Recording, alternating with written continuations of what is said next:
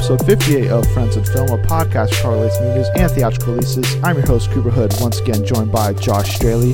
On this episode, we're going to talk about Infinity War teaser, Han Solo casting, more updates on the Batman, and more. All before we review the Lego Batman movie and John Wick Chapter 2. You can follow us on Twitter, Facebook, SoundCloud, and iTunes at Friends and Film. Josh? Hey, Cooper. Hello, everyone. Welcome to the pod. Back for another one. Yeah.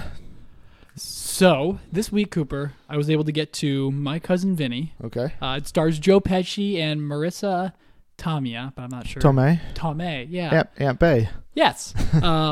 And I could not believe how funny it is. It's on the list from Psych. Uh-huh. And I don't think of Joe Pesci as a comedian outside of Home Alone. Uh-huh. Is that part of his role, or is he more of like the mobster Irish guy?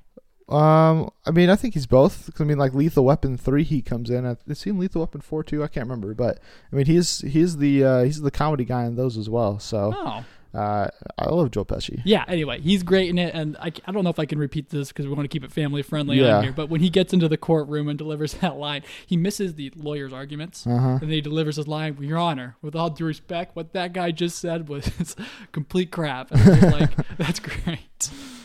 How was your week? It was good. Yeah. Obviously, we got two movies to review this week, so I caught up on both franchises by rewatching the Lego Movie and John Wick number 1, which was both fantastic as they have been in the past. But I also watched Lion, the Dave Patel nominated movie. It's very good. Tearjerker.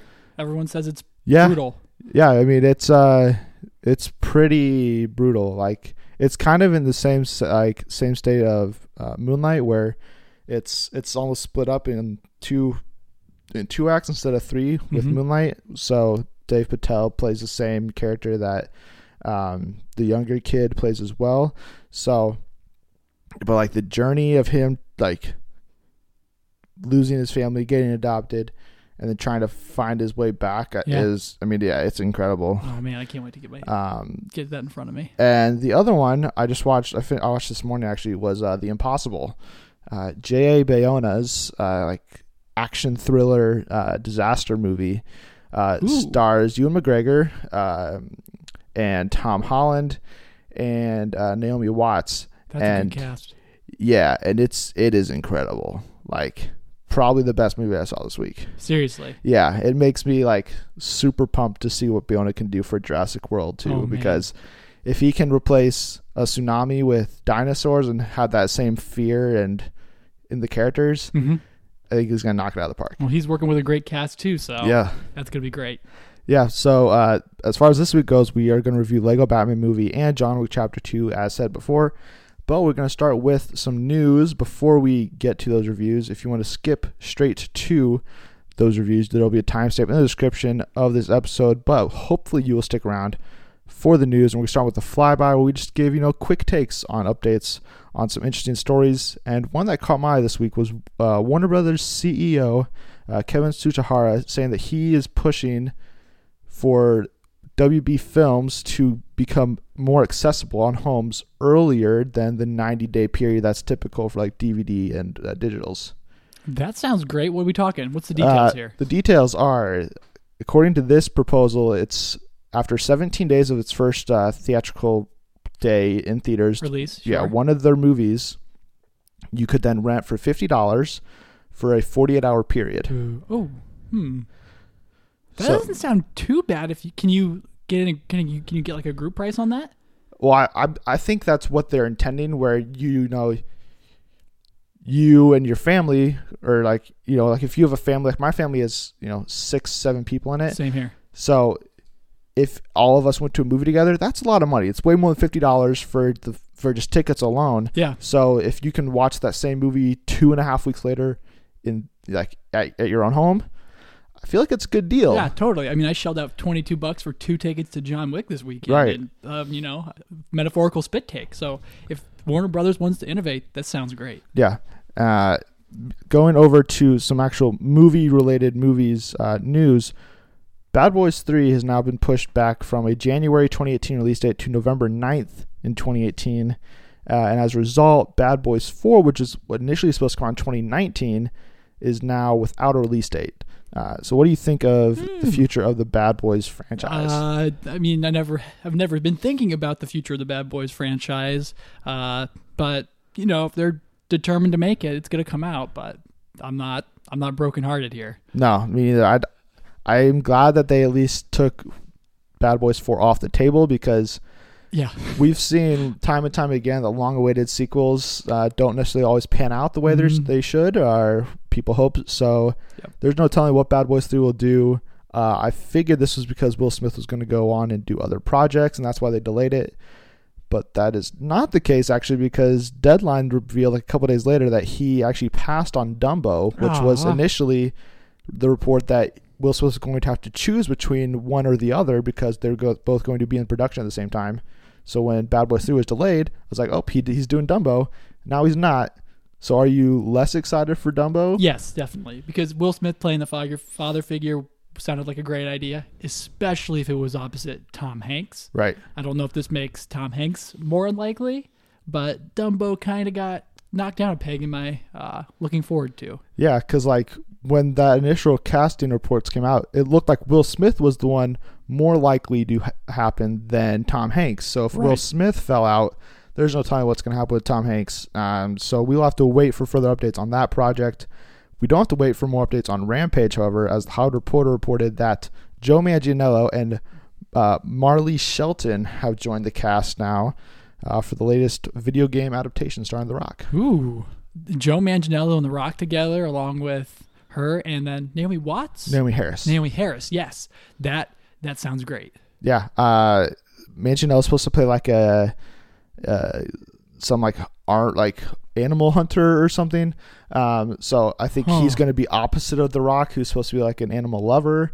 So that they're going to be going against each other to try to take down their monsters, I think, in their own ways. I do think it's interesting. We'll get to it later about the production state of the Batman, but the fact that Joe Manganiello got on board this project so quickly after his Batman project was delayed, I think shows just how long it's going to be before Batman starts production, if he's going to be a central figure in this film as well. Well, it'll be interesting to take a look at. Yes. And it'll also be interesting to see who gets the director gig for Scarface, with the Hollywood Reporter also saying that David Mackenzie from Hell or High Water and Peter Berg from Deepwater Horizon, Lone Survivor, and Patriots Day are both being eyed and are the front runners to be the new director of Scarface, and they'll be using a script that was recently polished by the Coen brothers. Ooh, well, I love all the names in that mix, but I don't know if Peter Berg can build a narrative for Scarface, especially with knowing Diego Luna's in that central role. The Hell or High Water guys, I haven't seen the movie, but it's you great. love it. It is great. Should they get Scarface? I think David Mackenzie would be an absolutely great choice, especially if it's him and Diego Luna. Based off a Coen Brothers script, I think that's three great factors to make a great movie. Legit. And the last bit of the flyby, we have Haley Bennett on her Instagram. She was in Girl on the Train. She was in The Magnificent Seven last year. She's been teasing that she may have landed a role as Catwoman in the DCEU. Ooh. Well, she can definitely pull it off. Probably in my top 5 of choices. I think I still liked Thandie Newton when we fan cast a while ago, but there's no doubt Haley Bennett can get the job done, especially after Magnificent Seven. Yeah, I think that would be a great choice. I think her and Margot Robbie pair really well together if she is part of Gotham City Sirens, playing opposite of her. Definitely. And then Poison Ivy, whoever they cast, whether that's Megan Fox, as that early rumor was, or it's somebody else completely different. So yeah, I think she'd be great. I think she definitely has the physicality, the presence, and she's obviously very beautiful. So that's very much plays into who Selena Kyle is. So checks all the boxes for DC's Warner Brother. Yep. I think it'd be a great choice. But we also got some new trailers this week, starting with the next Lego movie after Lego Batman, the Lego Ninjago movie. We got our first teaser trailer for it. What'd you think? Well, it started off kind of weird because it gave the big conflict reveal right away. Right. But it turns out that's going to be used for jokes later.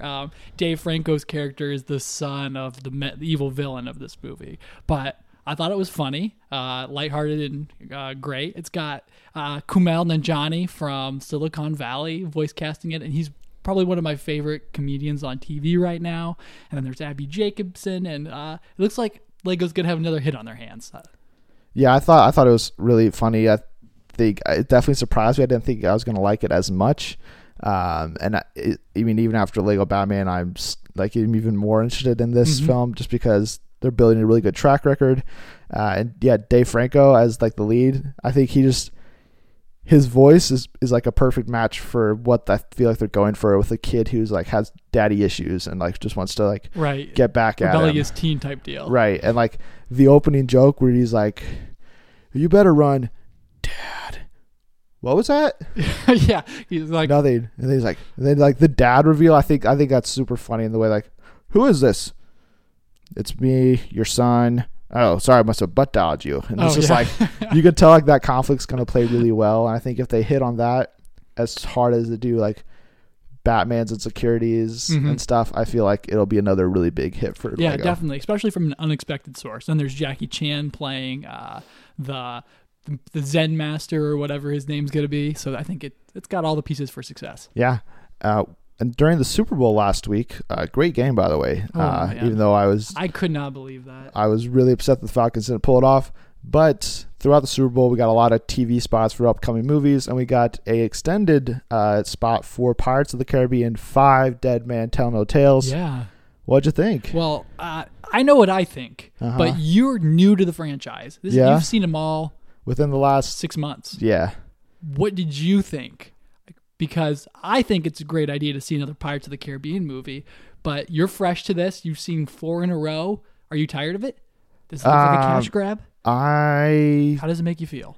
I'm not excited for this movie. Okay. I mean, they tried to do like the Logan thing where they put in the Johnny Cash song and slowed it down, tried to make it more like character driven. And I'm convinced, Logan has convinced me that is absolutely what that movie is going to be. For the most part, it's going to be a character focused piece. I have no faith that that's what the Pirates of the Caribbean movie is going to be. And I just thought it was a really weird trailer overall. It focused a lot on Javier Bardem's like villain. There was one quick shot of Orlando Bloom, which I didn't even know was Orlando Bloom the first time I saw it because half his face is covered in seashells. And I'm like, "Oh, who's this random pirate guy?" And they're like, "Oh, that was Orlando Bloom." I was like, no, it's not.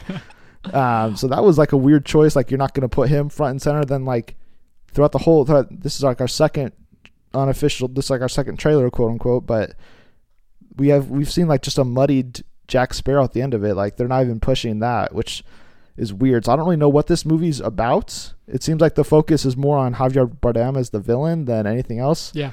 And I know that's not going to be the case. Even if it was, it's weird because I don't like the CGI doesn't look great. I wish they would have done it practical and just had his face just looks so weird. Yeah. It's like they totally CGI'd Javier Bardem's face instead of CGI'ing off half of it. Yeah. It's almost as if they wanted to marry like a ghostly form along with like a physical zombie type thing. It looks fine if you don't look at it for too long. But as soon as they put him in the daylight, like they did, it's like, oh, yeah, I'm not down with it. Yeah, so I'm not sold. But that said, Javier Bardem's Captain Salazar aside, I'm down for it. Okay. Yes, Will has a fish face, and I'm really anxious to see how he got that way. But there's a lot of good elements in there, but they didn't show us any. I mean, other than saying, "Oh no, the dead people own the seas now." Right. Well, how does that play out? Like, there's literally 30 different countries right now at this time period out, on seas, and you're telling me that no one's sailing anymore because there are fish out, so I don't know how they're gonna play that off, or it was an awful trailer, but I was still excited to see Jack show up at the end and be like, "Hey guys, it's gonna be okay because Jack's back with Will." So I'm looking forward to it still, but no, this was not a good trailer, especially the Johnny Cash song, because this is like our second trailer with a Johnny Cash song. Or no, third. I can't think of the second, excluding Logan. But not about that at all. Yeah. But we also got one before the Super Bowl started for Guardians of the Galaxy Volume 2. Here we go. One that I loved a lot. It's a complete opposite reaction that I had to Pirates. We got to see our first look at Aisha, played by Elizabeth Debicki, the ruler of the Sovereign race. She's in all gold. She looks menacing. Yeah, super elaborate. Yeah, we got like some more plot details kind of out of it. We got some new jokes. Drax seems like his comedy is even higher than it was in the first movie, which I loved. And it's just like, it's, it looks great. Like all the space stuff looks beautiful. And then obviously James Gunn has another great song in there. You're just like, I already love this song. I don't know the song, but yeah. I love it. And it just ends perfectly too with like Baby Groot basically cussing, but not really. Right. Where he just says, I'm Groot. And I was like, what? And then he says, welcome to the frickin' Guardians of the Galaxy. Only he didn't use frickin'. Yes. And you're just like, yes. Baby Groot is kind of so not much sass. Yeah, really sassy, and I love it. Yeah, I think I have I think I have the same reaction. Gunn definitely got the green light to go for it this time. It looks riskier, it looks funnier, and just taken up. If Guardians of the Galaxy was already pretty high leveled, this one's taking it to the next notch. I didn't even know that was possible. Aisha looks super elaborate. I don't know if I buy that. Like, why covered in all gold? Was she made that way? I don't know. Maybe people are worshiping her as a god, which I think she's created. The whole species is created to be a perfect form. So that's why they went with the gold look. Oh, interesting.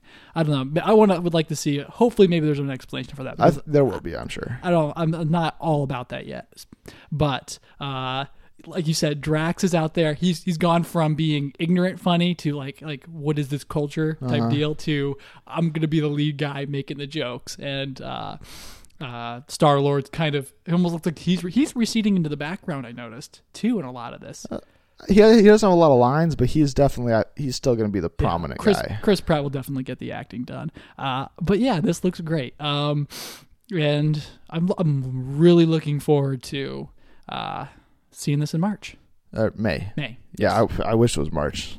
If only. We're so close. I know. I mean, it doesn't really have room for March because there's already so much other stuff coming out in March. But if that wasn't enough, Marvel actually made another surprise last night as of this recording, where they dropped basically an unofficial teaser for Infinity War, basically announcing the start of production. And it starts off and you see Tony Stark, Peter Parker, and Peter Quill standing together in costume, well, partial costume. Star-Lord's in full costume. The rest are like kind of hiding theirs on this like weird planet. We don't know what it is. The green screen all around them, just talking about how cool it is. It was from the first day of filming of January 23rd. So it's been a couple of weeks, but man, I love this video because it gave me all the emotion. Just like, I'm pumped to see this movie because Marvel had a plan and they followed it and it's paying off big time, and I can't wait for it. Yeah, I mean it had lots of it. It had Kevin Feige, it had the Russo brothers, talking about the theory behind the the Marvel Cinematic Universe project, and then it gave us concept art, some great concept art, especially Rocket and Thor, who is. He's not holding Mjolnir. He has a completely different weapon. Yeah. So that's got to be addressed in Thor Ragnarok. There's rumors that Hela destroys Mjolnir and then banishes Thor, so he's without the hammer. So how does he go from not having a hammer to getting a whole new weapon? Yeah. Hopefully it means Beta Ray Bill's involved somehow, but that's a different conversation. Battling back to back, which is like really cool. And then they finally confirmed Spider-Man. They officially confirmed the Guardians of the Galaxy, and we got our look at some Thanos. Yes, Thanos concept art. Yeah, it was really cool. Super cool. Yep. But I don't know if I had the same reaction that you had. Okay. Because it was like, I know all this stuff already. Yeah. I mean, was there, other than maybe Mjolnir, I didn't see any new information. I was just kind of like, oh, they're just trying to get the hype up again, which you have to do. Which I think that was the thing. It's just like, after years of watching these movies since 2008, it's just like, it's happening, and in just over a year we're going to be seeing the first part of it. Which is just it's just nuts to me. So that's why it just got me so excited, because I was like, after all these years, Civil War got me so hyped because you get to see Spider-Man and all the Avengers from all different factions all together, and then they're like, you thought that was cool? Just wait till Infinity War, because we're going to bring the Guardians in, and like just to start it off with Iron Man, Spider-Man, and Star-Lord standing next to each other. I mean, that's pretty much all you can ask for. I mean, it's like the three heavy hitters, like the leaders of like the separate divisions of the franchise, almost in a sense. And yeah, I just thought it did a great job of just reminding me why I love Marvel, even though I don't feel like I need to be reminded about it. But I was like, it got me more excited than the Star Wars 8 title did. Oh, well, that's great. I mean, this is arguably like the thing I've seen you get the most excited about, which is fantastic. I viewed it from the lens of context of news that we've been doing. And it was hard to look at other than like, oh, they're falling apart over here. Here's our successful stuff. Right. Yeah. Like it was good. I will say that. I think it's the newsy parts of it are more of like the concept art, seeing new looks at Thanos. He's finally, one of them, he's finally actually getting an Infinity Stone and putting it in his gauntlet. First time we've ever seen that. He's actually doing something. And then, like the concept art of Rocket and Thor standing each other. First time we've ever seen anything like that. First time we've seen Thor with his brand new weapon, which has to be explained later on. So I think it's just a great way to just kind of let people know, okay, this is coming, and it looks really cool. And the whole video, there's a lot of other like details behind it. There's a concept art of another planet with, I think it looks like Iron Man flying away from it. They have like poster cards, they have like trading cards of all the characters. You see Rocket, Scarlet Witch, Winter Soldier, and Falcon, which is obviously they're already going to be in the movie. I think there's a lot of cool details. Just remind you, this is all happening, and in just over a year, you're going to see the first part of it. Yeah, they're teeing it up for the home run. Yes. So here we go. And sticking with Infinity War, the Guardians of the Galaxy Volume 2 set visits dropped this week. The embargoes did. And as part of it, Screen Rant was there with a bunch of other news outlets to talk to Kevin Feige, James Gunn, the whole cast. And they asked him about Kevin Feige about Thanos, then if he's going to have a role in Guardians. He is not. That's been confirmed multiple times. But they did ask him about his role in Infinity War, because obviously after building him up since the Avengers, you have to pay him off in a big way. And Kevin Feige says he's basically the main character. Ooh.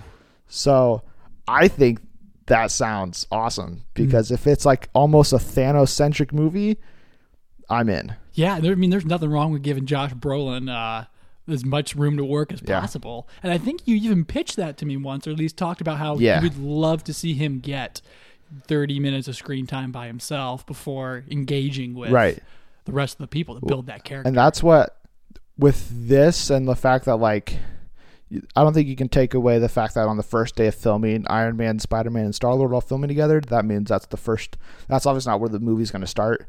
That's just a scheduling thing of, okay, this is the only time we can have these guys here, so we have to film these scenes where they're together.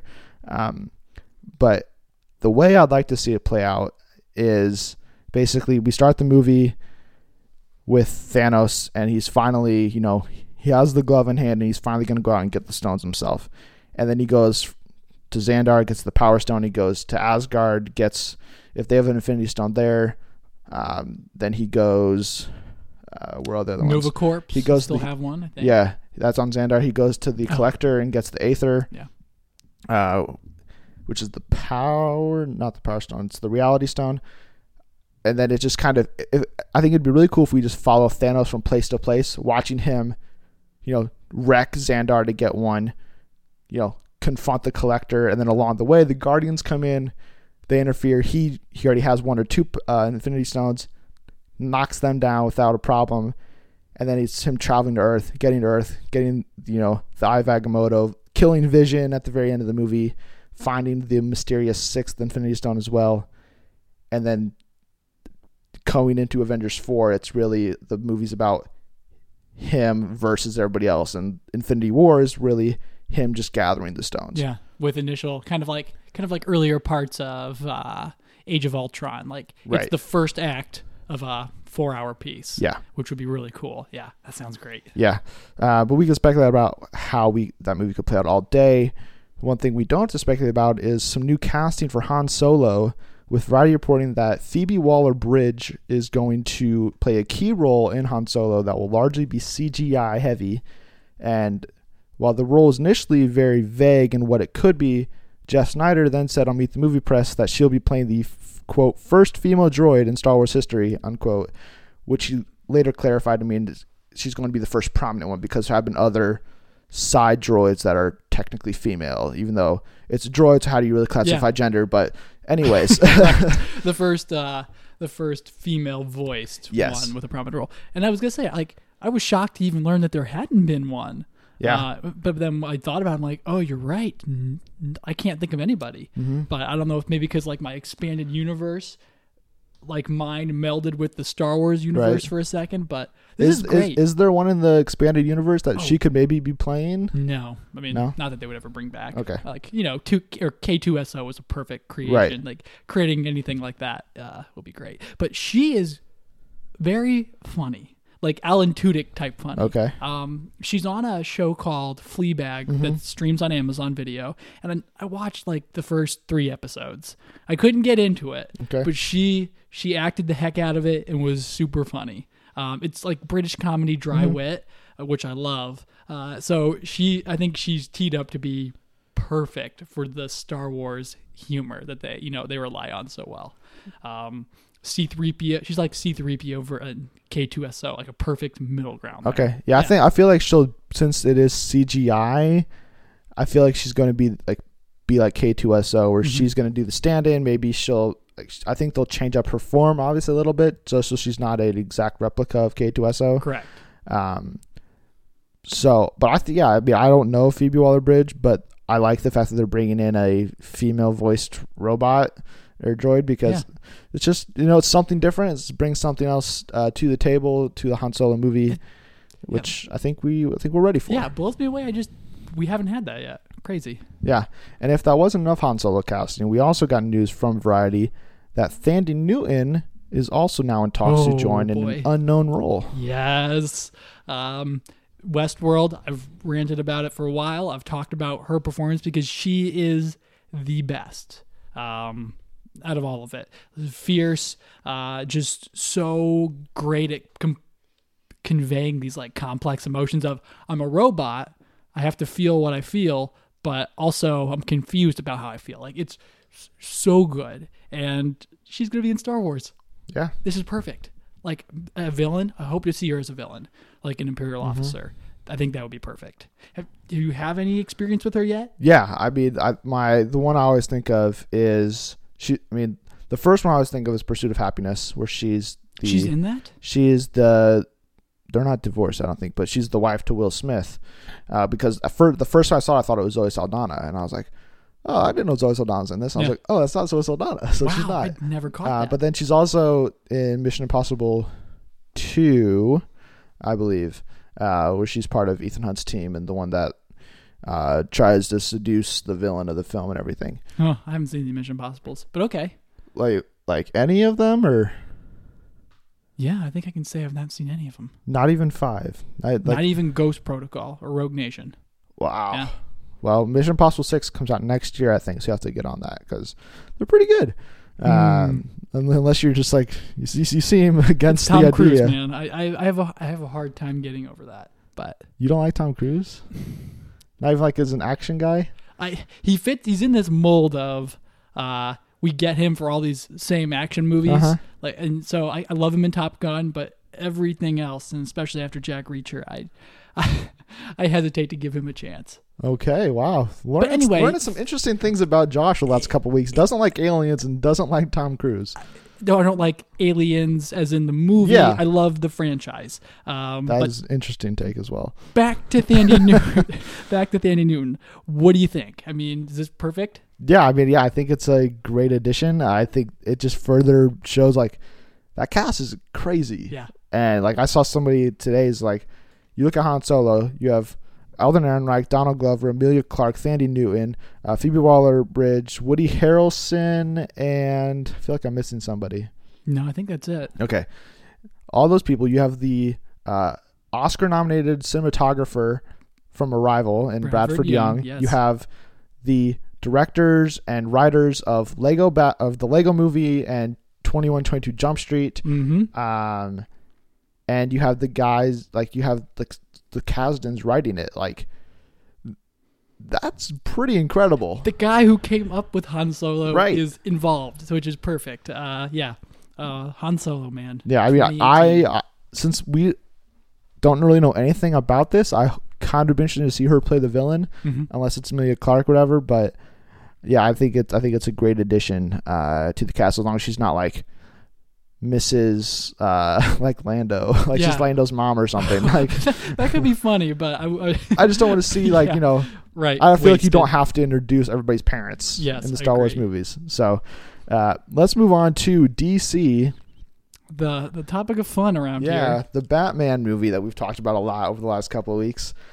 A couple more updates, some interesting, one pretty good. The first update we got early in the week was from an article on Forbes by Mark Hughes, where he really broke down the whole situation that's happened with the Batman.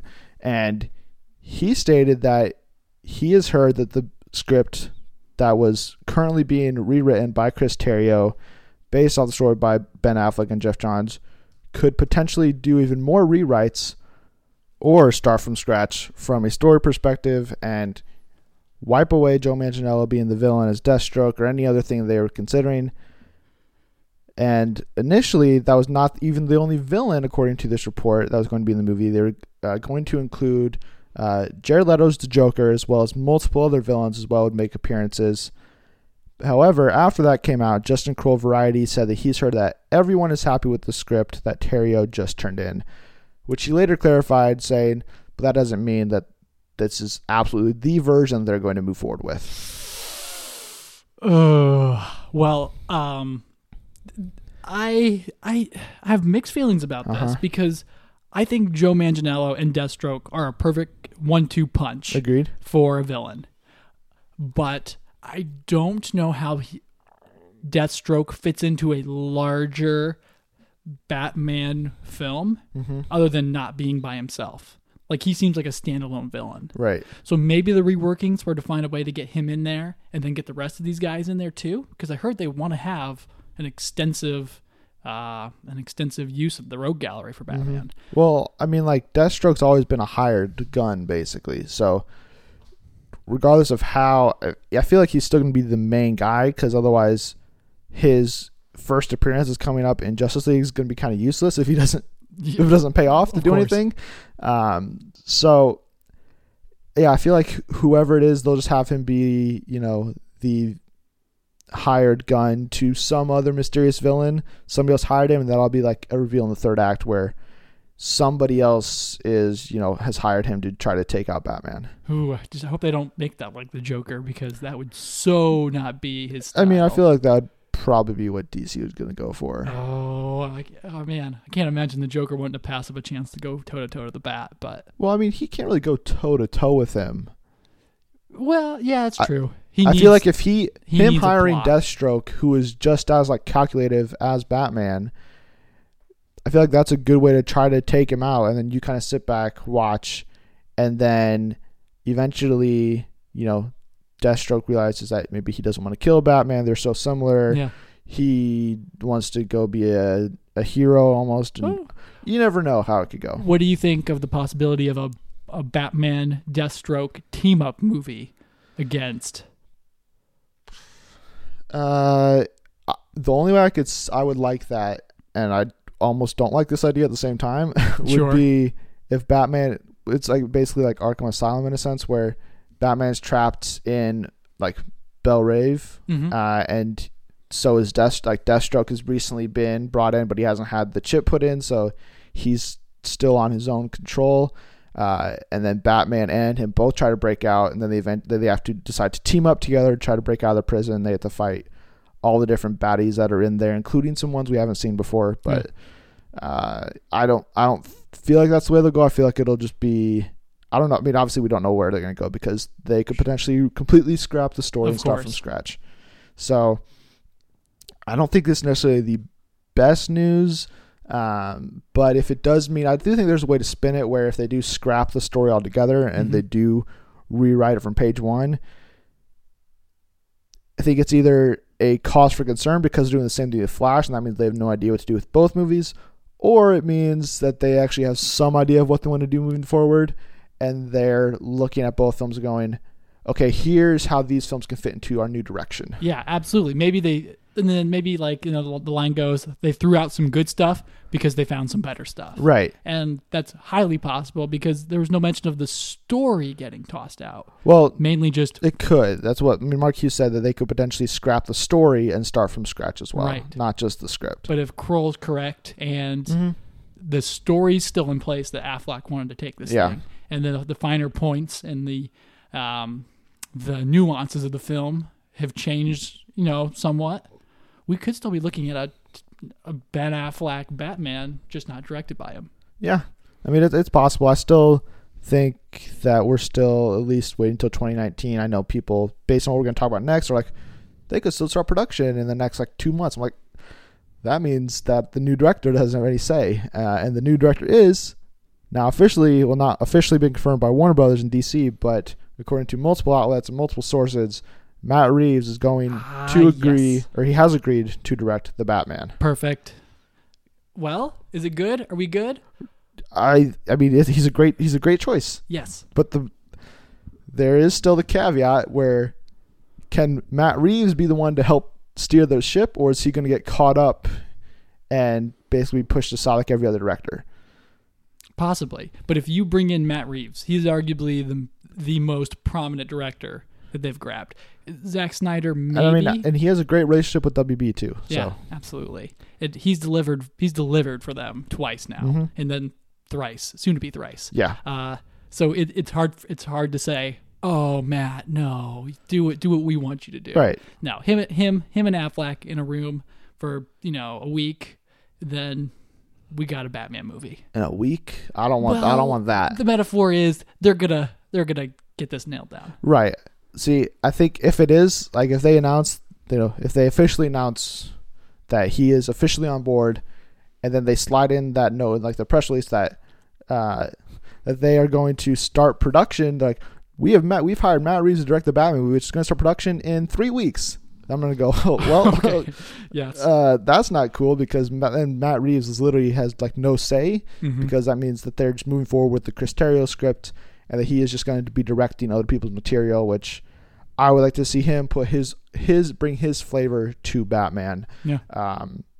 So if he can do that, I think it's great. If they would announce this initially, a couple of years ago, before they had brought on Ben Affleck to direct, I would have been sold. Totally. So, but just because of everything that's happened recently and with this project in general, I'm still a little hesitant to, jump right back in and go, yeah, DC, I'm totally looking forward to the Batman. Sure. Because I'm, it's like a relationship where if you get burned too many times, after a while you're going to go into a relationship hesitant and say, well, man, I don't want to get hurt again, so I'm gonna try to distance myself a little bit. I hear you, but think of it like this. Matt Reeves is the guy that's always been there for you. That's true. And if he's on board now, he's going to keep the evil forces at bay. I hope so. I hope so too. But it's the light at the end of the tunnel of all this for me. Yeah. Now we just need a director for The Flash, and we can finally, the DC slate that's been announced can finally kind of move forward a little bit. Yeah. You and I can move on from this ongoing. Yeah, but as long as once that director is found, they don't start. They don't can him too. Yeah, they don't can another director. They don't can Matt Reeves, or they don't hire a new director hire a first director for Cyborg or Shazam or something, and then they can them, or they announce some other new spin-off movie for Killer Croc or something. As long as they start making good decisions, then we can kind of move past all this negativity, which I am very much looking forward to happening, and hopefully one day very soon. Yeah, same here. So how about some positive DC things? Yes, we got Lego Batman movie this week, which I'll say before we even get to the review, if Flash is still looking for a director, Chris McKay, who directed the Lego Batman movie, has said he wants to do a DCEU movie. I mean, he definitely understands superheroes and knows how to poke fun at them, and I think if you bring him into Flash, I feel like he'd knock it out of the park. But we'll have to wait and see. Yeah. But anyways, Lego Batman movie. It's the spinoff for Will Arnett from the Lego movie, and I think it might be even funnier than the Lego movie. Ooh. Because it's so self-aware. We're just like every single second they're just poking fun at Batman. They're poking fun at superhero movies. They're poking fun at WB's company as a whole. Yes. Sometimes. Yes. I think it was just so funny, and I was just laughing throughout the whole thing pretty much.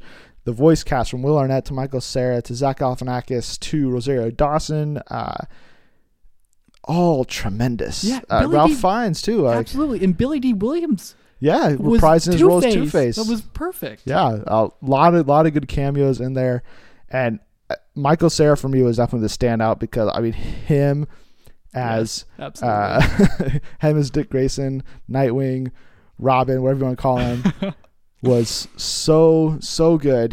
He had my favorite line of the movie, which we'll get to later on, but I think the thing that stood out to me was just that they weren't afraid, even as WB, the company who makes the Batman movies, is trying to make a Batman movie, as we've talked about many times.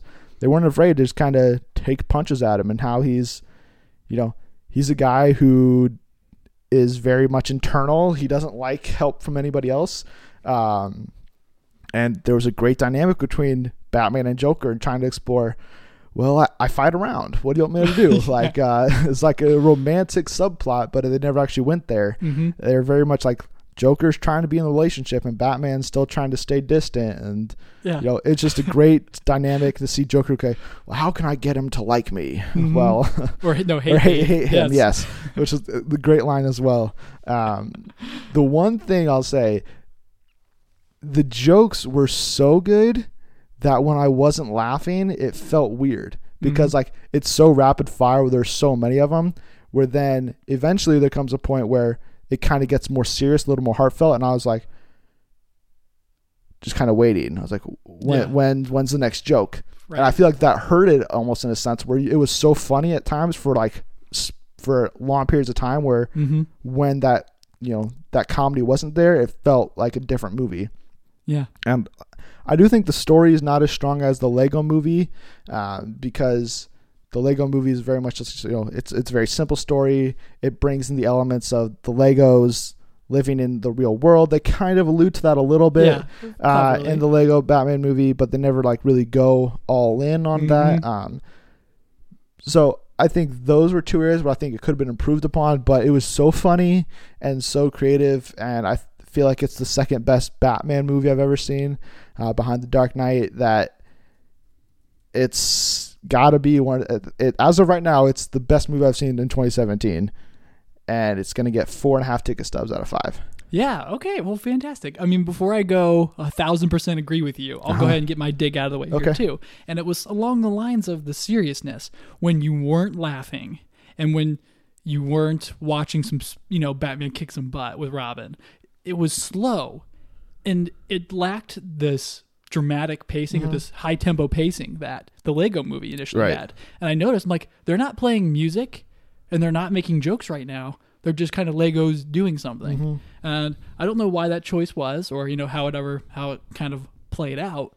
But I was like, oh, this kind of feels dull. But then the jokes would start. Batman would start beatboxing again, and then the rap would happen. And then I'm like, oh, here we go. Let's do this. But to follow up with what you said about how self-aware it was so self-aware. I mean, it was Batman satire, which is what I wanted. And that's exactly what they did. I mean, kind of getting meta with acknowledging that every Batman movie sort of has the same plot, right? in a lot of the ways. And Ralph Fiennes, Alfred, kind of like, "Sir, are you feeling sad?" And he's like, "No, I'm not." He's like, "Well, I've seen you go in similar stages in 2016, 2008, 2012, 2004, and then like the 80s." And he's like, and there was that really weird part in the 60s. Yeah. Then they show Adam West doing some weird interpretive dance as Batman, and that's where I just lost it there. But this movie did a better job conveying what Batman's about than any other than Nolan, than Burton, than arguing whatever, and way better than whatever Snyder tried to pull in 15. Just this Batman's a loner. He's sad about his parents dying, so he fights crime. And they simplified it. They didn't need to be anything else, and that was what's up. And I loved that, especially when it came out in him fighting the Joker, because the Joker thinks, "Oh, we have something special," and then Batman's like, "No, we don't. I'm a loner, even when I fight criminals." But yeah, when you're not laughing, you're adoring. Robin, played perfectly by Michael Cera, and his ability to lend his voice to like this wondrous little kid that I thought was so perfect. Rosario Dawson and as Barbara Gordon, that dynamic was super funny. I didn't see the Batman being awestruck by her coming, but I loved it because then it made it created this love-hate, because he's like, "Oh, I want to date you, but you're also saying everything I totally disagree with." Stop it, which was totally funny. And so, yeah, all in all, I'm right there with you a little bit, but 4 ticket stubs out of 5. So there we go. Can I talk about a couple of my favorite things? Yeah, of course. I know you've got one line with Michael Cera, and I hope I don't steal it. Okay. But 2 things that I loved the most was when Michael Cera was asking Bruce Wayne how to get adopted at this gala. And the conversation goes like, "Oh, what should I do?" And Batman's not paying attention at all because he's eyeing Barbara Gordon. Yeah, he's eyeing Barbara Gordon. And finally, they get to one line where he's like, "What's your name, kid?" And he's like, "Richard, but my friends call me Dick." And then Bruce Wayne's follows up with, "Yeah, kids can be cruel." Yeah, I was kind of surprised that line was in the movie. Yeah, and I saw this with my family, and my mom was sitting there next to me, and she just started laughing like crazy with it. I'm like, "You thought that was funny?" I'm like, it's funny. I just didn't think you'd think it was funny. Right. And then Bane's British accent. They subtly mocked Tom Hardy so hard with that, and I didn't think there's nothing to mock with Tom Hardy, but no, he's great Bane. But the accent was British, and they played that up so much that when Batman punches him and he's just like, "That was hardly unnecessary." It was just I lost it there, and so those are my 2 favorite parts. Yeah, Doug Benson is the guy that voiced Bane, and he did a great job at bringing something new to it, but also definitely mocking what Tom Hardy did, Dark Knight Rises. The line for me, I don't know, it's mainly because I think of how Sarah says it and the way Robin's face is and kind of the situation where it comes. But Batman's kind of laying out all the do's and don'ts and the policies of being a hero and everything. And at one point, Robin just goes, "Well, what's the policy on cookies?" And I just lost it. I don't know why, but from that point on, I was laughing at no matter what they said next. I was laughing because I was just I thought that was so funny. And I know when I watch that, anytime I watch that movie, that part will always make me laugh because it was just it was so random and perfect, where he's like, "Well, what about cookies?" And I'm I love cookies. So I was like, "Yeah, what are the policies on cookies for superheroes?" And then Batman follows it up with unlimited. Yeah. And he starts throwing them all over the place. Yes. Yeah, that was definitely perfect. My favorite line. There's not really any spoiler thoughts to get to. No, I mean, the plot revolves around Batman after, he makes Joker cry, which that was unbelievably unexpected and sad, especially Zach Galifianakis. Pulling that off. He struck the tone between normal person and Joker really well. But Batman wants to send the Joker to the Phantom Zone. Yeah. And then the Joker kind of assembles the greatest villains that WB can assemble. Yeah, absolutely. Oh, yeah, that's right. Because I never thought of that, because they own Voldemort. They own New Godzilla. Line Cinema, which is which is Godzilla and the Lord of the Rings. Yeah, Lord of the Rings. Yeah, Sauron was there. You had the Wicked Witch of the West. Harry Potter's Voldemort. Yep, and then they had the Sea Monster, which I thought was a big missed opportunity, because since they also own Godzilla, they also own King Kong. Yeah, and I was like, "Oh, are they gonna do a mini Kong versus Godzilla thing right now, and I was like, that's not Godzilla. They pushed it off. But I thought that would have been really, really funny. Yeah. If they would have done that as well, just to kind of throw it in, like, just a reminder, 2020, we have this movie coming out where these guys are going to fight. Mm-hmm. But like when like Sauron like dies, and then like the sea monster's like, eye. Nothing to see here, just gonna slip away. Melts back into the sea. Yeah. But speaking of the Phantom Zone, one of my top parts though is when Batman shows up at Superman's Fortress of Solitude. Yes. And he's like, yeah, it'll be really easy. I'll distract Superman because he doesn't have. He's alone and just like me. Yeah. Batman opens the door to the place, and then it turns out Superman's having a Justice League 55th the 57th like consecutive anniversary party or something. And it's like, oh, Batman, you're here. Your email just must have got lost in the mail. And it was so good because everyone's just trying to cover it up, and that was perfect. Yeah, we got Channing Tatum back as Superman. We got Jonah Hill back as Green Lantern in that scene, which begs the question: since Lego Batman was a spinoff of the Lego Movie, where should this go next? We know we got Ninjago coming at the end of the year. We have the Lego Movie 2 in 2019, I believe. So, what's next? What would you want to see next from the Lego universe? Well, man, I think Star Wars is like what my gut tells me because I love it so much, and there's so much to make fun of, with that. But I don't know if Lucasfilm would let that go ahead without getting a massive cut of profits there.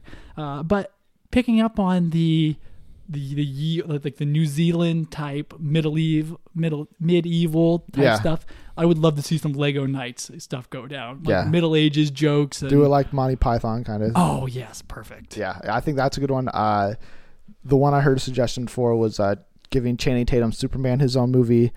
Ooh. Why else do you have Channing Tatum in that role? I feel like that'd be a great thing to do. There's a lot to poke fun of with Superman right now. I feel like so. There's definitely stuff to go on there. And I feel you can make that movie. I mean, it's not going to come out next year, but you could do another doubleheader for Lego in 2019, do Lego Movie 2, and then the Lego Superman movie. I think that's the one as of right now, along with, I like the Marvel Knights one as well. Yeah. To do those ones, just to kind of spin off the universe even farther. But I want to see them explore kind of more of the idea of that they are all living in this fake world that's being run by Will Ferrell's family. Right. So how does that all play together? Who knows? But I'm definitely interested to see more. I loved the joke that they made, like basically like the geologist is like, if they blow this bomb up, now the theory is that we live on 2 pieces of cardboard, and if that'll split the board in half, and we'll all fall into the abyss. And then like when they showed the abyss, it's like a bunch of like Legos, all just like not put together, which I thought that was a good touch. Yeah, and then he's like, and apparently it smells like dirty underwear. Yeah, so definitely recommend it, even whether you're a Batman fan, whether you're looking for something to take your kids to, whether whatever your preference is for a movie. I think the Lego Batman movie will suit your needs perfectly. But we'll move on to John Wick Chapter 2. The Boogeyman is back. It's not the official subtitle, but it should have been.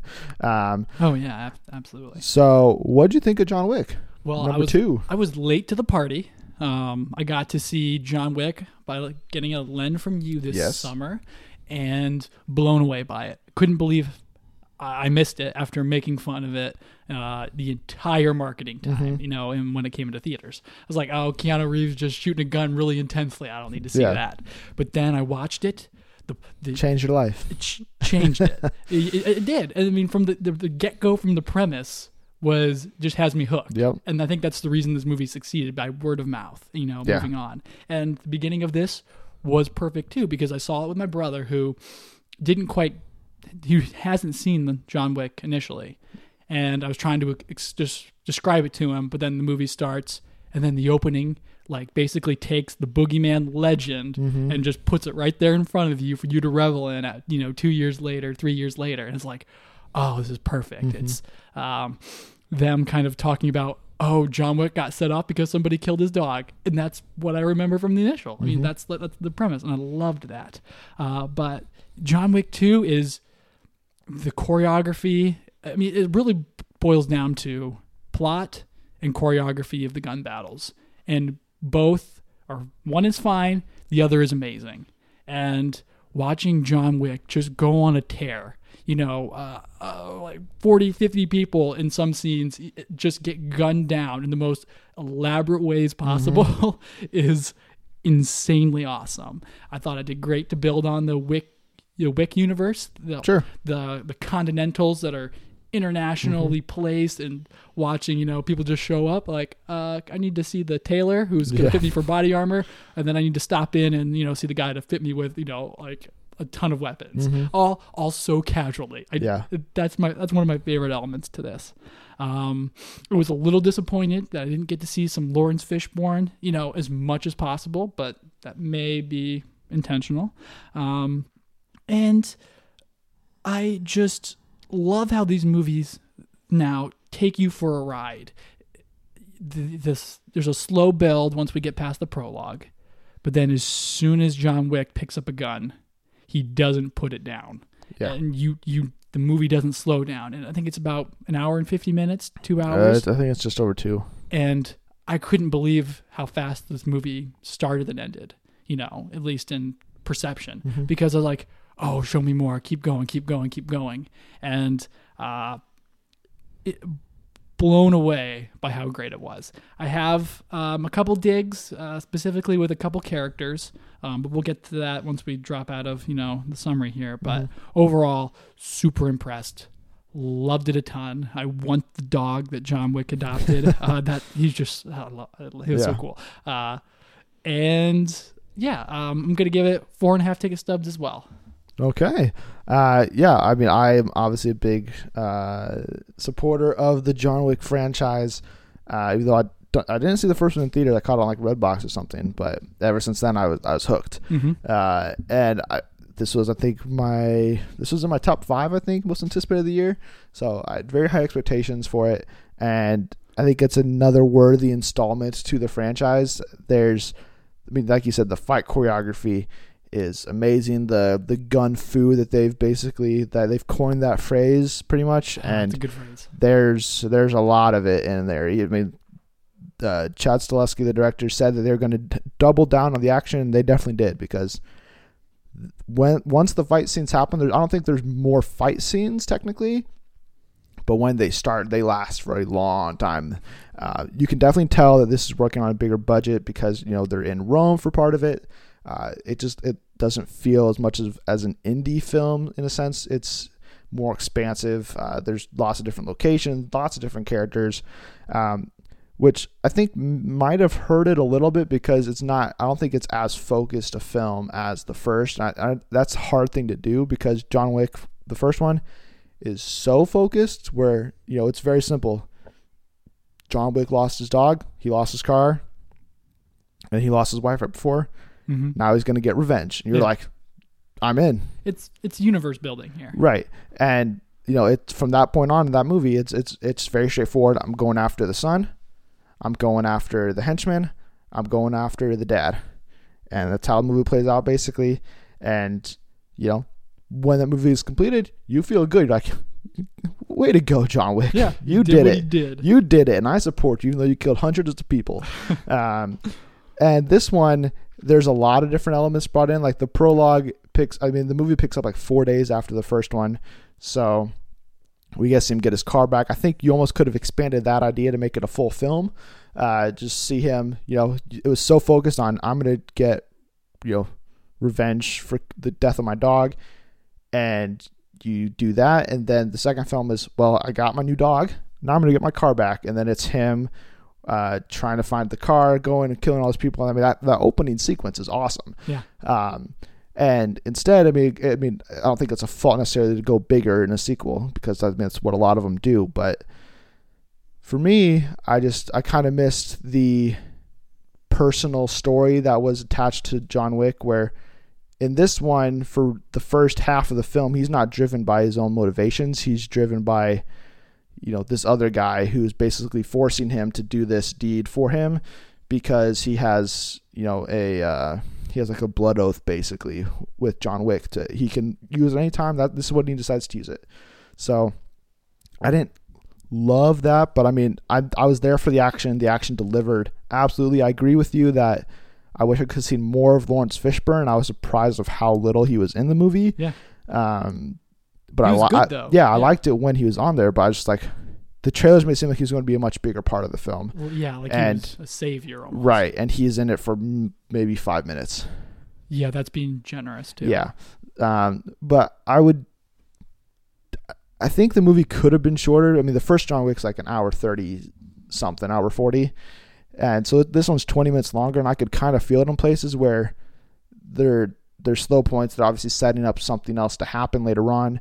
And I think that's just kind of what happens when you bring in so many different characters. You bring in, he has the one central threat for the first one, but then he turns and goes against the guy in the second. But he also, you have to introduce Ruby Rose, you have to introduce Common, you have to flesh out Ian McShane, the Continental, and then bring in the new Continental and bring in all the different, people that are giving him a new suit, giving him new guns, telling him about his targets. And then, there's just a lot more moving parts, and it drags a little bit because of that. So I don't love it as much as the first John Wick, but that's hard to say. That's hard to do anyways. So I still really liked the movie, and I'm going to give it 4 ticket stubs out of 5. Also because I'm a little nervous about it moving forward. Oh, totally. And maybe to go ahead and flush that point out like real quick. And basically, Wick violates the rule of the Continental that you can't... spoilers for the end of John Wick. Oh, yes. Thank you. Number 2. We already spoiled John Wick, so if you've seen it. He spills blood on Continental grounds with another member, and that sets off not only a bounty on his head, or the account on his head, but also he's excommunicated, and everyone is out there for him. And that's one of my favorite shots, is him walking through the end of the park and realizing all of these people have phones. And everyone in this park, too, was like all part of the elaborate sting operation. That was so cool. Yeah. But you touched on a great point, and that's one of the dislikes. I mean, I wrote John Wick goes pop culture. I mean, he's, like you said, doesn't feel like an indie film anymore. It's there to be its own universe. And The Empire Strikes Back of John Wick, almost. But I did have a problem with John Wick's initial premise. That he gets the blood oath from the brother, and when he finally makes his way to the sister, she kills herself. Yeah. And I was not about that at all. And I guess can you explain to me why that happened? Why she killed herself? Yeah, because if she's supposed to be this, elaborate henchman, a part of this Council of 12, and she's just like, oh, you're here, I'm just gonna slit my wrists. Well, I don't, because she's not an assassin like John Wick is. She is more of a leader. So she knows she's in a room with John Wick alone. There's nothing she can do to stop him. He's gonna kill her. So the way I took it was, she killed herself because she wanted to go her way. Yeah. And John Wick still finishes it, even though it's unnecessary to do so. But right.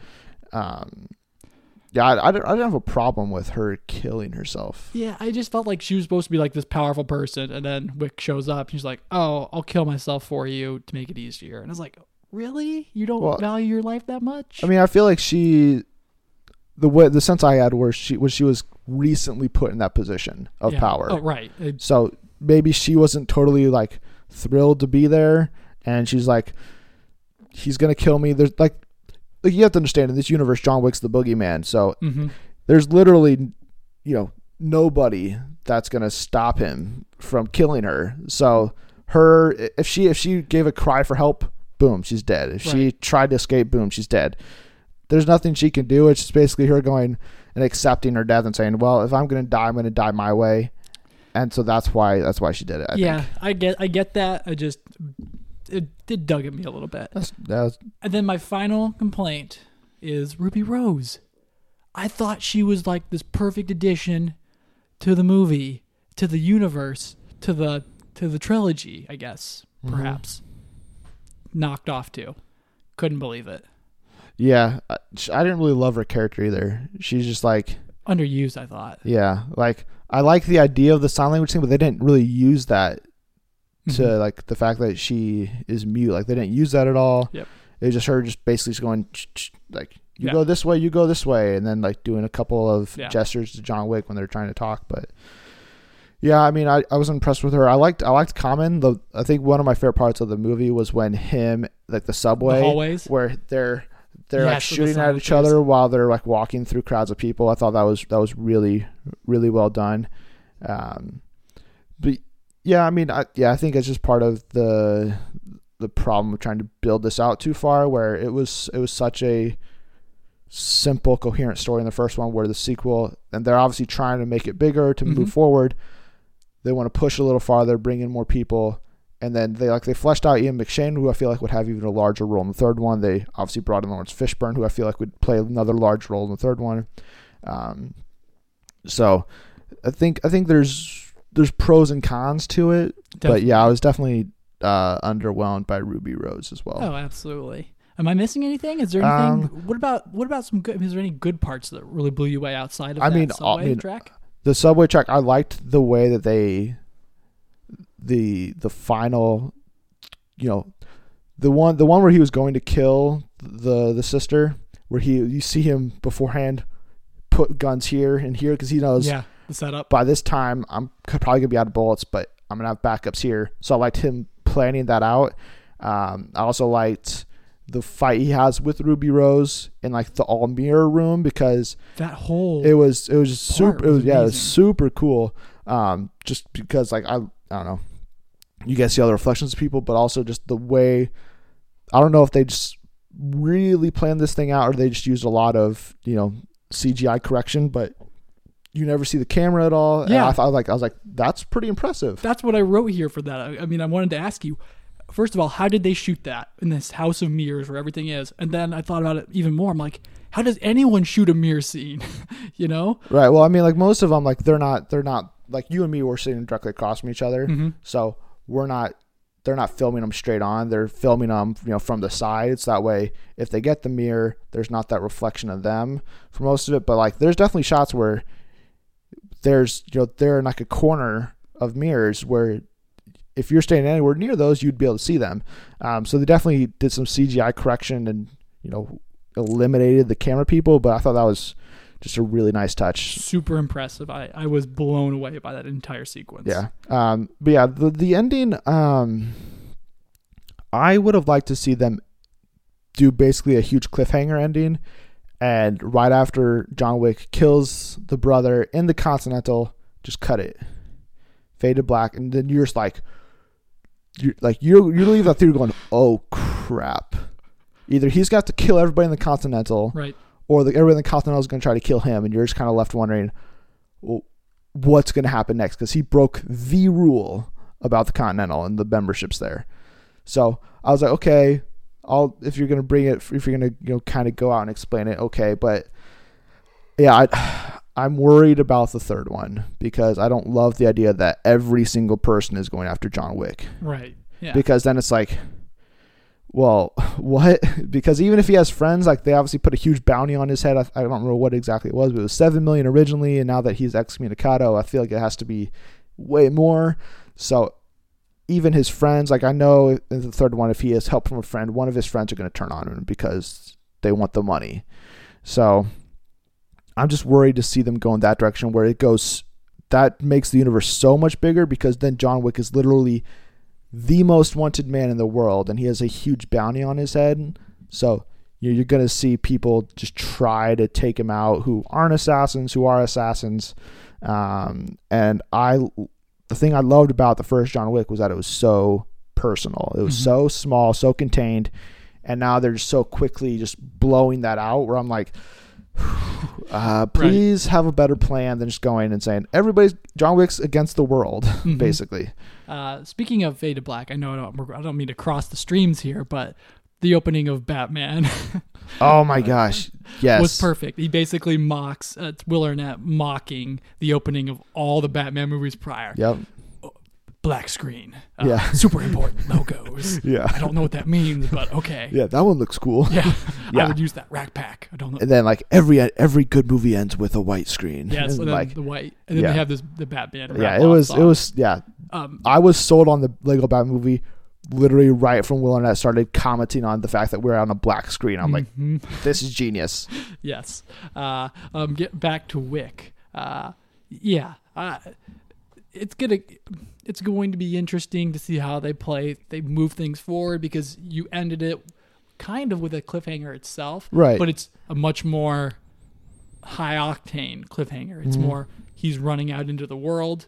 When they pick up again, it's gonna have to be all feet on the ground. And I've got confidence in David Leitch and Chris Staple. It's Stileski. Stileski. Is it Chris? Chad Stileski. Stileski. David Leitch isn't involved anymore. He was EP'd though, I think, correct? Maybe. I mean, he might have producer credit, but I don't know if he's actually I don't think he's really involved. Right. There's producer and then there's producer. Yeah. So I feel like he was just more of since he started the first one. I mean, even if you watch John Wick, when the title credits are going, it says directed by Chad Stileski. It doesn't also say and David Leitch because of crediting and everything. It's a big issue, but yeah, I feel like he's pretty much wiped his hands with I know he's at the red carpet premiere and everything, but I don't think he has much say in what exactly these movies are entailing. I've got confidence though, right, with these guys to. Even if it is minor, to get an epic conclusion. Because I will say, they didn't.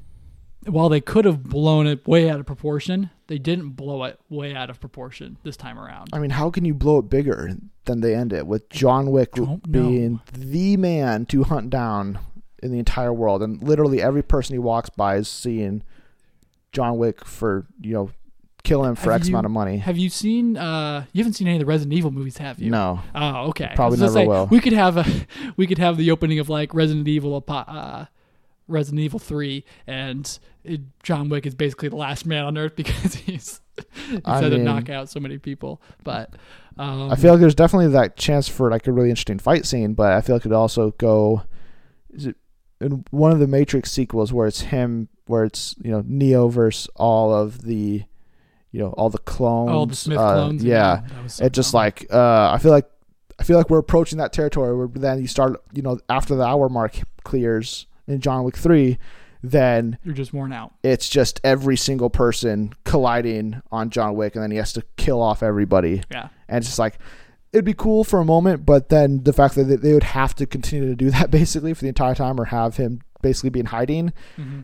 I don't know how they do it. But hopefully they have something very genius thought up for it. Yeah, I should mention Wick 3 hasn't been confirmed. No, it has not been greenlit. But Chad Stileski made that very clear this week. But I feel like you can't end it like that, right? Especially, I feel like if you did my ending where he just kills the brother and you end it, you could get away with ending it there because then it's all just up to the imagination. But this is so purposefully leading up to the next chapter where I feel like you have to tell that story, and it's going to make enough money unless they just quadruple the movie's budget. Then it's going to make enough money to warrant another one. Totally. And speaking of Matrix and Agent Smith, those were in Batman too. I forgot about those guys being part of the villains. Yeah. Yeah. So good. Nobody caught that though. Oh, I caught it. I got it, but I'm nobody remember. Is anyone here old enough to remember the Matrix? Right. Has anybody here seen this? Does anyone want to remember the Matrix? Yeah. I mean, the first one for sure. Yes, definitely. The other ones maybe not so much. No. So yeah, I mean, are you on board for a third one? I'm on board. I mean, I was on board for anything with John Wick in the title. Once they have discussions for a TV series. They have ideas for a TV series, which I don't know if that necessarily means you do John Wick or if you do just a Continental TV show where you bring in all these different assassins. Hotel of assassins. Maybe I like that idea, but the thing is, what makes the movie is the action. Right. I don't know if I'm intrigued enough by the plot. Yeah. Because or the world. I love it because it's so thin and it has just a few rules. Mm-hmm. Hotels that arm assassins, don't kill anybody in this hotel. That's anything else, fair game. Yeah. Yeah. I love that. Yeah, I think I'm definitely still going to see John Wick 3. I mean, I've been I feel like I'm negative on this movie, but I still really enjoyed watching it. It's just there's parts that stick out to me going, it's just not as good as the first. Mm-hmm. So I'm definitely on board for whatever comes next for the franchise. Hopefully we'll see a lot more from it. I would be totally on board for a Miss Perkins prequel movie with starring Adrian Palicki. I don't think that would ever happen. It'd be great. But yeah, that's it. That is all I have, except for, speaking of the opening, the prologue, Legend of the Boogeyman type, Yes.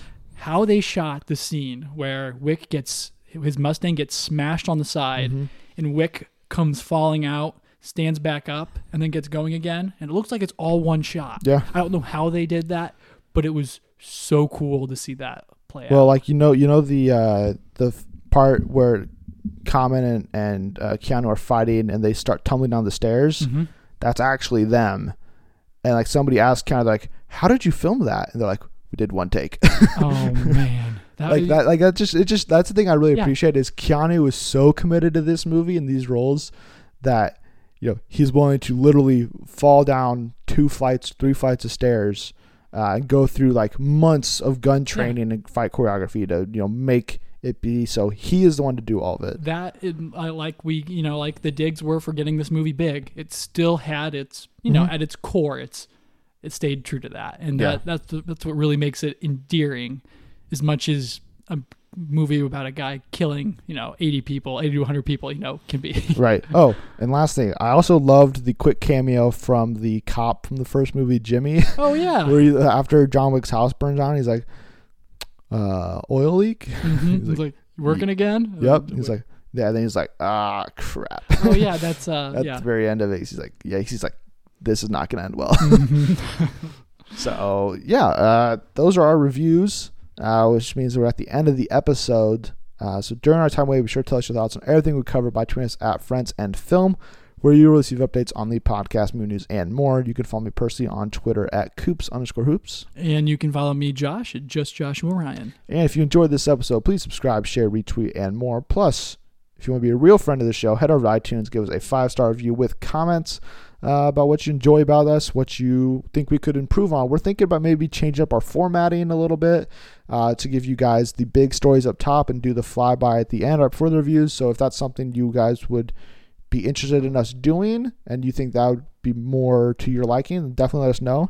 We are open to suggestions on pretty much anything, so as long as you guys are going to listen. So just let us know what you think. Before we sign off, Josh, what are we reviewing next week? Well, next week it looks like, as long as things go according to plan, we're going to take on The Great Wall. Yes. Notably starring Matt Damon as he journeys into China to defend them from some kind of monsters, dragons. Yeah, some lizard monster things. Ooh. So, yeah, that's what we're doing. The excitement is palpable. We're definitely not as excited to do that as we've done these two today, but I think it could be fun, depending on how you go into it. I mean, this could open up the discussion next week for, there's that distinction of some movies like, Fast and Furious, the franchise, where they're fun popcorn movies. But then there's movies like Transformers are like, those are the scum of the earth. Yes. And, what's the distinction? So maybe we'll talk about that depending on the quality of The Great Wall. For all we know, it's going to be the best movie of the year. Hopefully it is, because you don't want everything to ever be bad. So I'm a big fan of Matt Damon. Exactly. You never want to go into a movie that you just dropped $8 on and say, I hope this sucks. Yeah, I hope you want this to be the best. Yeah, I don't think I've ever done that. Jack Reacher. I didn't want that to be bad. Even like Independence Day or like Huntsman. Oh, okay, I see. I'm sorry, I came out the wrong way. Yeah, I knew going into Jack Reacher. You're right. I didn't want that to be bad, but yeah, I can't think of like one more like I hope this sucks. Right. Yeah. So that's it for us. Josh, any last words? Thanks for stopping by, everyone. And thanks again for tuning in to the Friends of Film podcast. Be sure to tune in next week for our review of The Great Wall.